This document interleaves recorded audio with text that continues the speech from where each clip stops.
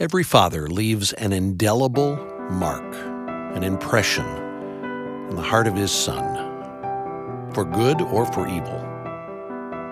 Here's pastor and author Byron Yon. Whenever I ask some man, what was your relationship with your father like, there's always this moment where they're trying to figure out how to say it without being critical or dishonoring their father. But I think there are some men who have suffered greatly at the hands of their fathers. So I don't invalidate the concept that we've all made a victim of someone in our life. I mean, we're wretched and sinful people, but the cross doesn't allow us to remain victims. You know, the cross allows us to overcome.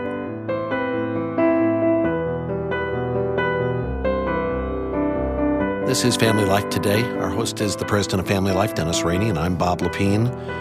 Byron Yon joins us today to talk about some of the things that all of us wish we had heard from our fathers when we were growing up. Stay tuned.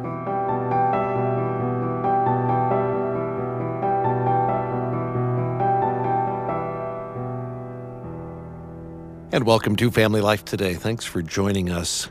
I was going to start today by asking you a question, and then I thought, no, it's probably not a good question to ask. What was the question? Well, I was going to ask you, on a scale of 1 to 10, what kind of a score would you give your dad? How did he do? 10 being he was great, 1 he was lousy. And then I thought, it's not a good question because then you'd ask me, well, what score would you give your dad? And I would go through that process of trying to evaluate the score. And then I thought, do we really want people starting to score their parents? You know, that's probably not a good... There's a lot of that occurring today. There is. It's on the low end of the scale. And I don't think it's healthy for us to go there and dwell there and muse about it and gripe about it, you know? No, I don't think it is. I think what's most important, and you're already hinting at it, we need to be talking about what is a man, what is a dad, what does he do, and how does he function under the lordship of Jesus Christ in his life? And we've got a guest with us here on Family Life Today, Byron Yon, who has written a brand new book called What Every Man Wishes His Father Had Told Him.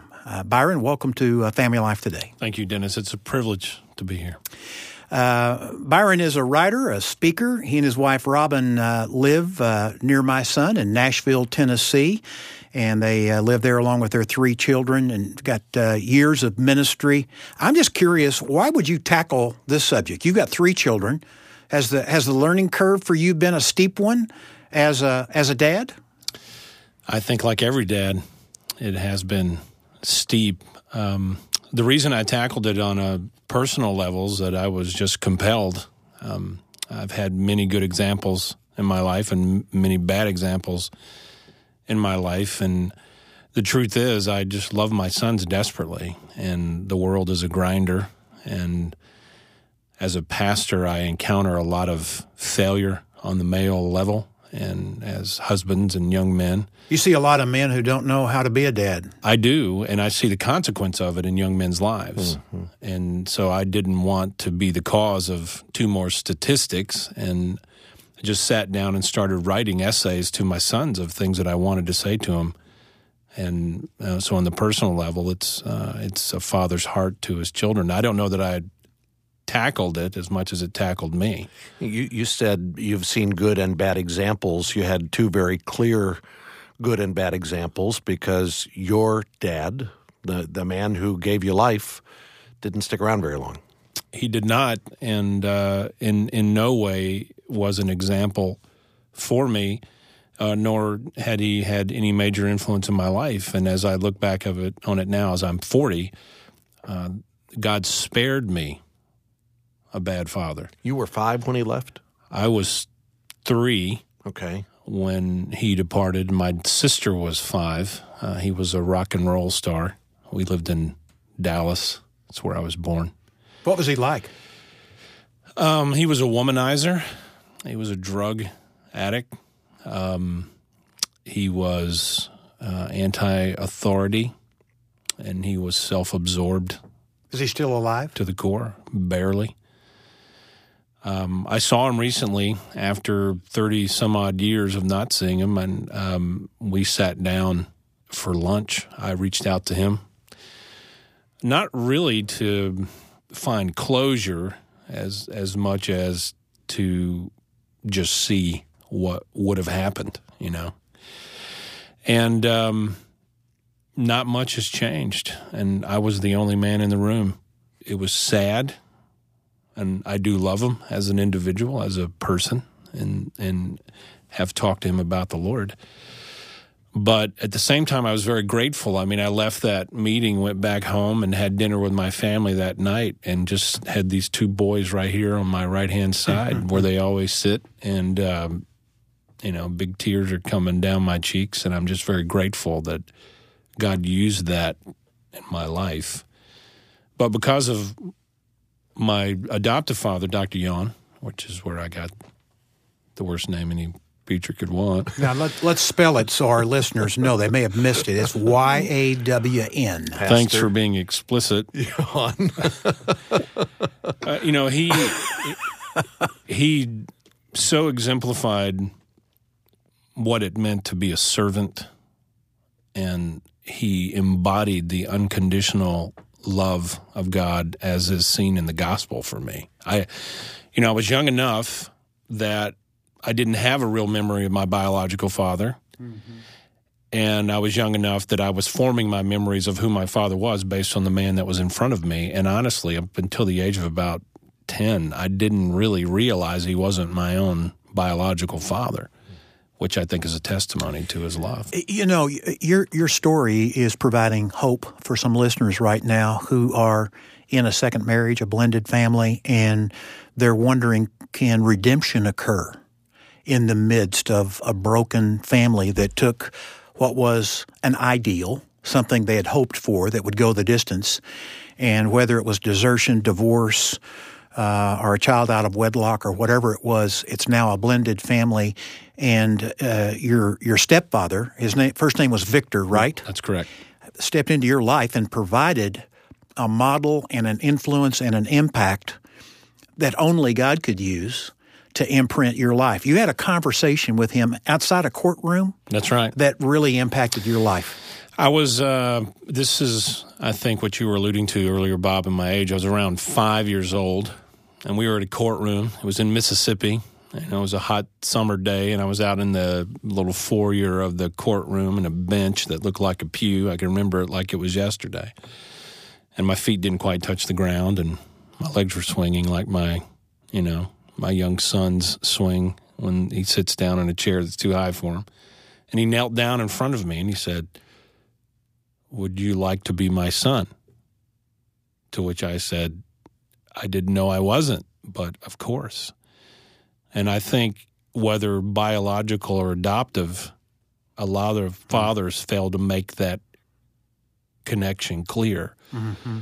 So it was an enormous blessing. I mean, I got it. It clicked. And I always valued that relationship as a result of it. He went from that question into the courthouse and formalized the adoption. That was it. I mean, that was the moment, And there's so many doctrines that are present in my mind as a result of my experience, adoption and inheritance and unconditional love and fatherhood. And, it's just been a great context to understand my own role as a dad. Give me the essence of what he was asking you at that moment. What was the essence when you became his son?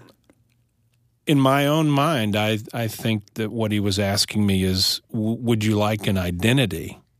Yeah. Right. Would you like a presence in your life that you've never had? And do you want to be loved in a way that you've never been loved before? It made total sense to me because at that age, it's not complex. It's very simple for me as a kid, as it is for most sons. It's about compassion and consistency and leadership. And I mean, it was enormously formative. What kid doesn't want a father?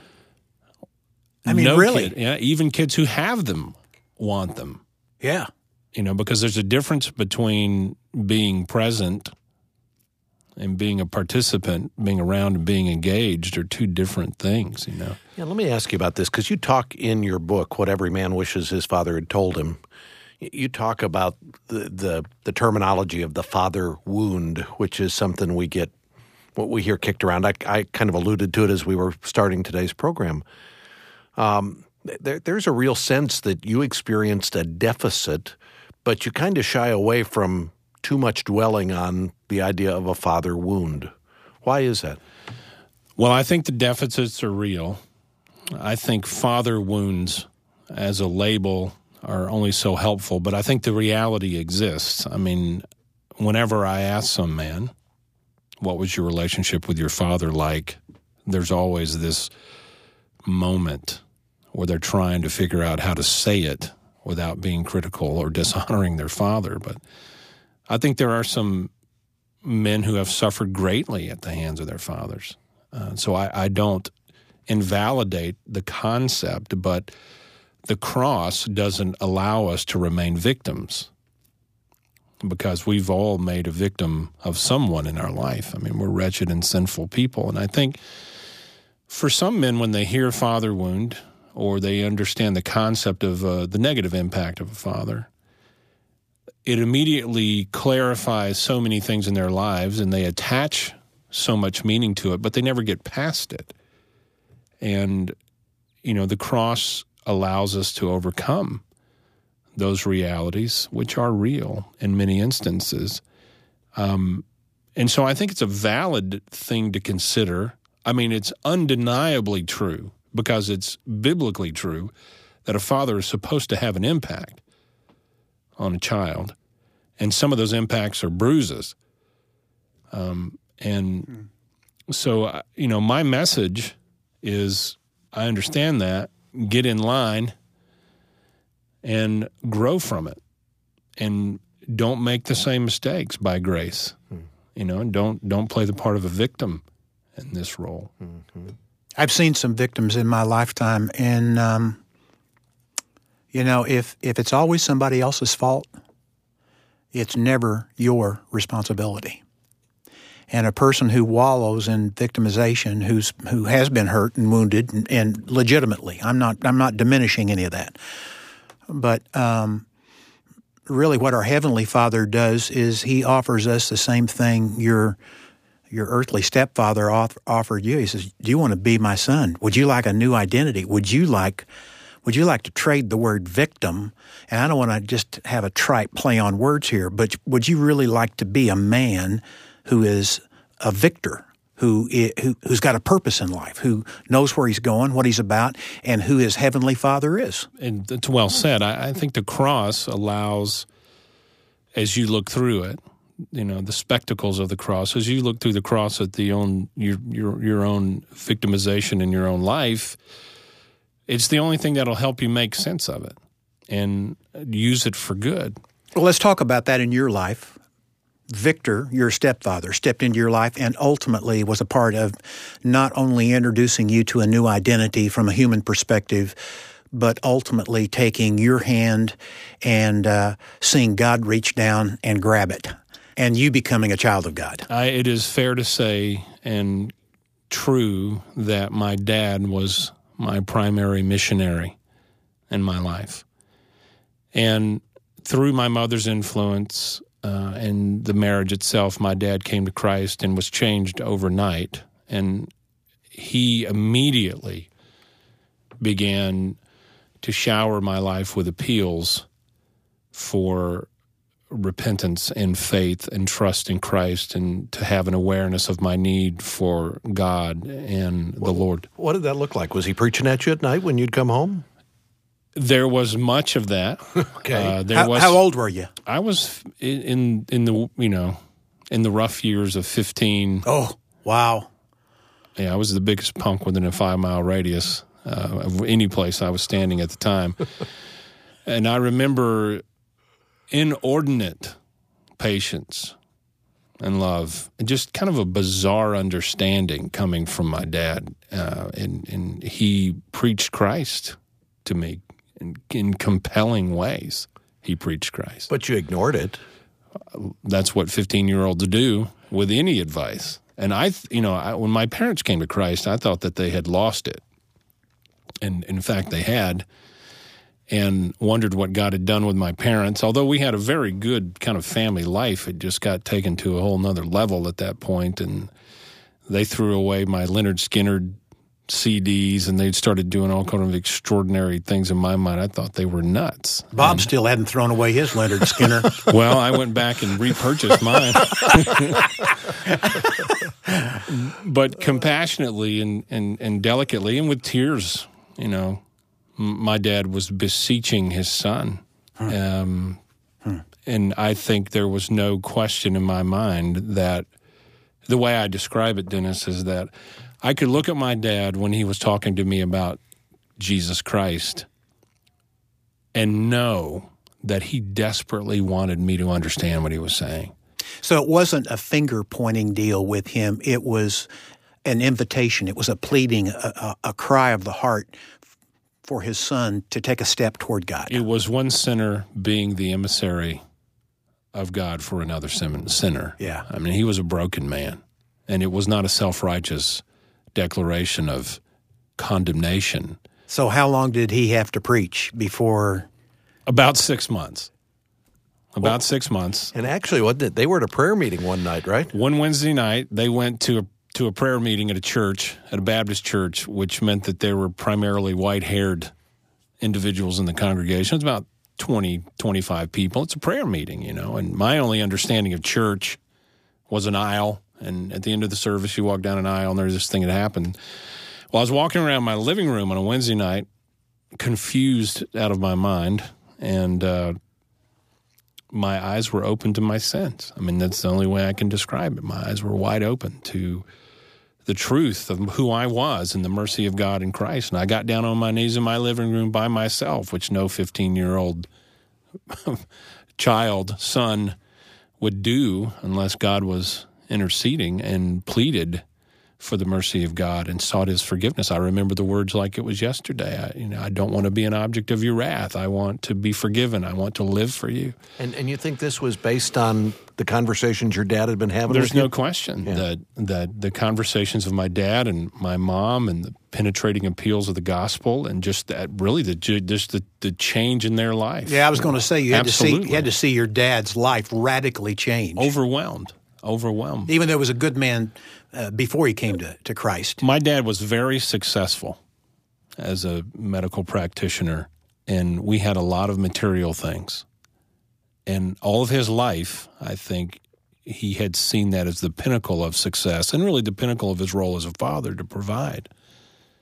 And when God opened his eyes to the truth, he realized that was not the case. And so what I observed in him was this self-sacrifice and this love for the unseen and a really dismissal of these possessions and material things, a willingness to burn them all if he could have his children see what he saw. So what happened when they came back from the prayer meeting? Well, it didn't happen that way. I had seen the invitation system all my life because of the church I grew up in, so I literally thought I had to walk an aisle in order to be converted, to be saved. So I prayed this prayer on my own. I get in a car, which I'm not supposed to be driving because I'm grounded at the time, and it's true. So my entire conversion is precipitated on a sin, breaking my parents' rules.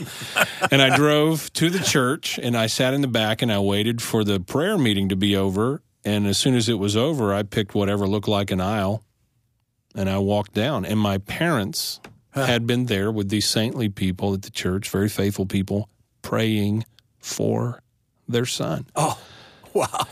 So I walked down the aisle, and I approached his pastor. His name's Tim, and I said, I need to be saved. And he looked right back at me, and he said, no, you don't. You were.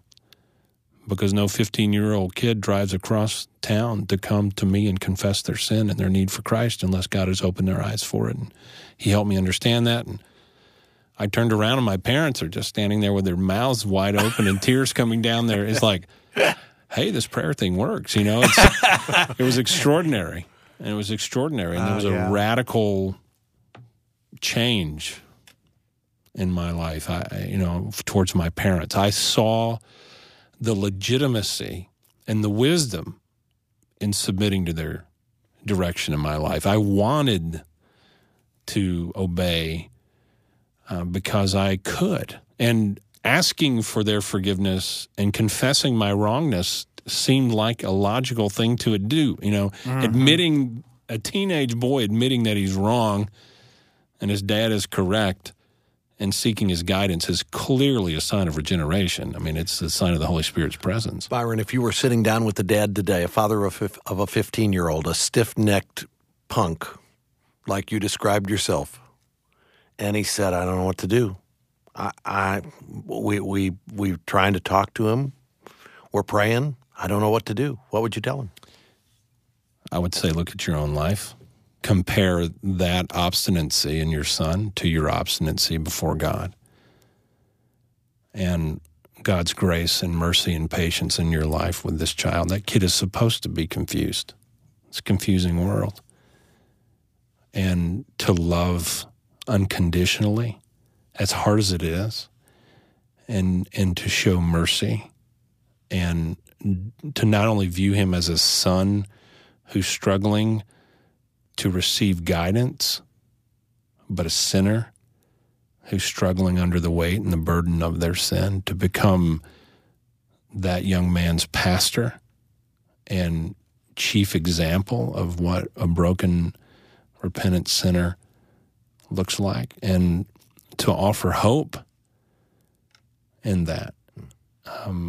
There are a lot of things that you can say, Bob. A lot of things that you can say, but the things that I remember my dad saying had more to do with how he said it than what he got right.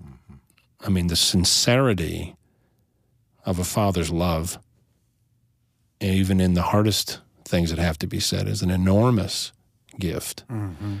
And that conversation did not become hard and difficult overnight.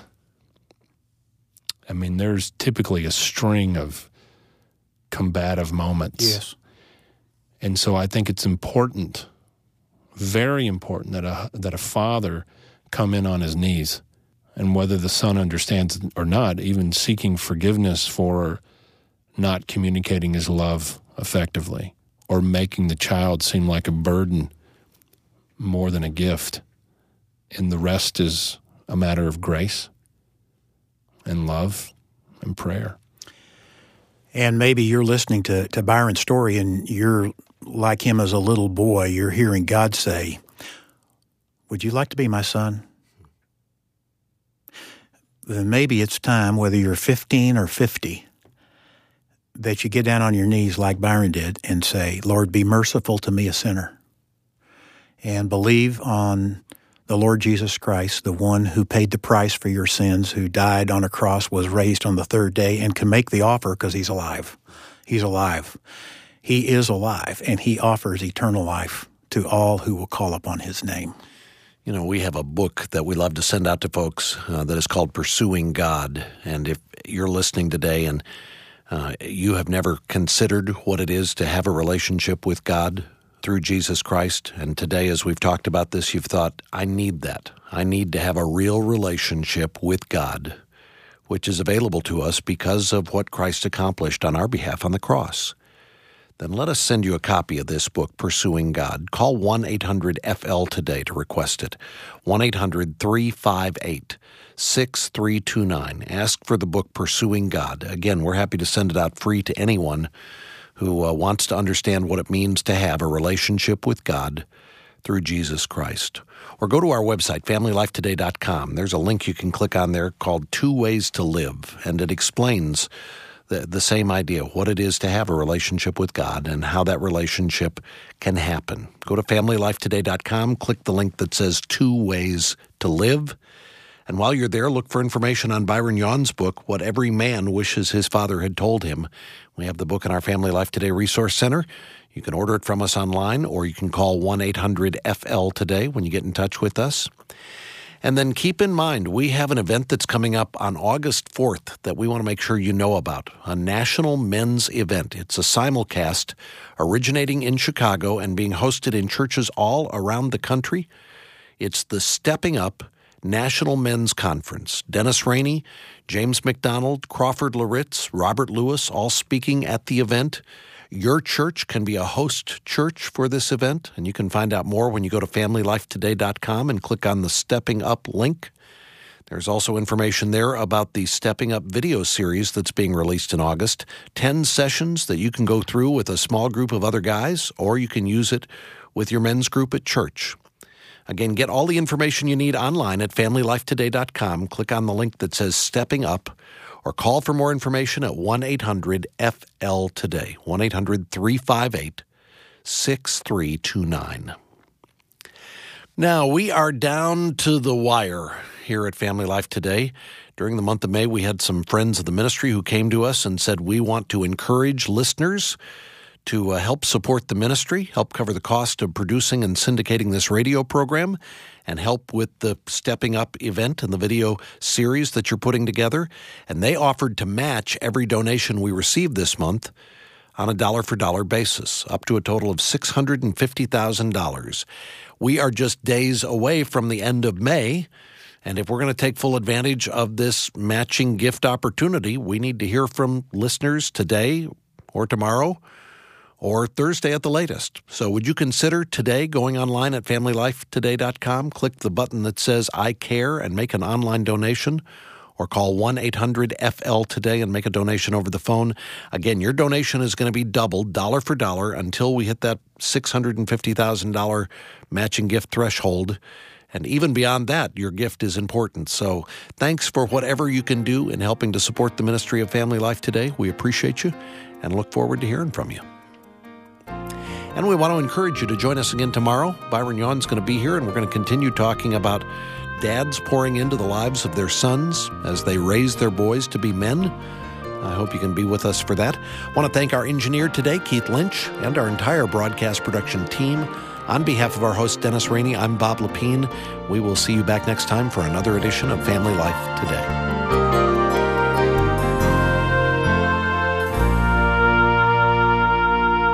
Family Life Today is a production of Family Life of Little Rock, Arkansas. Help for today, hope for tomorrow.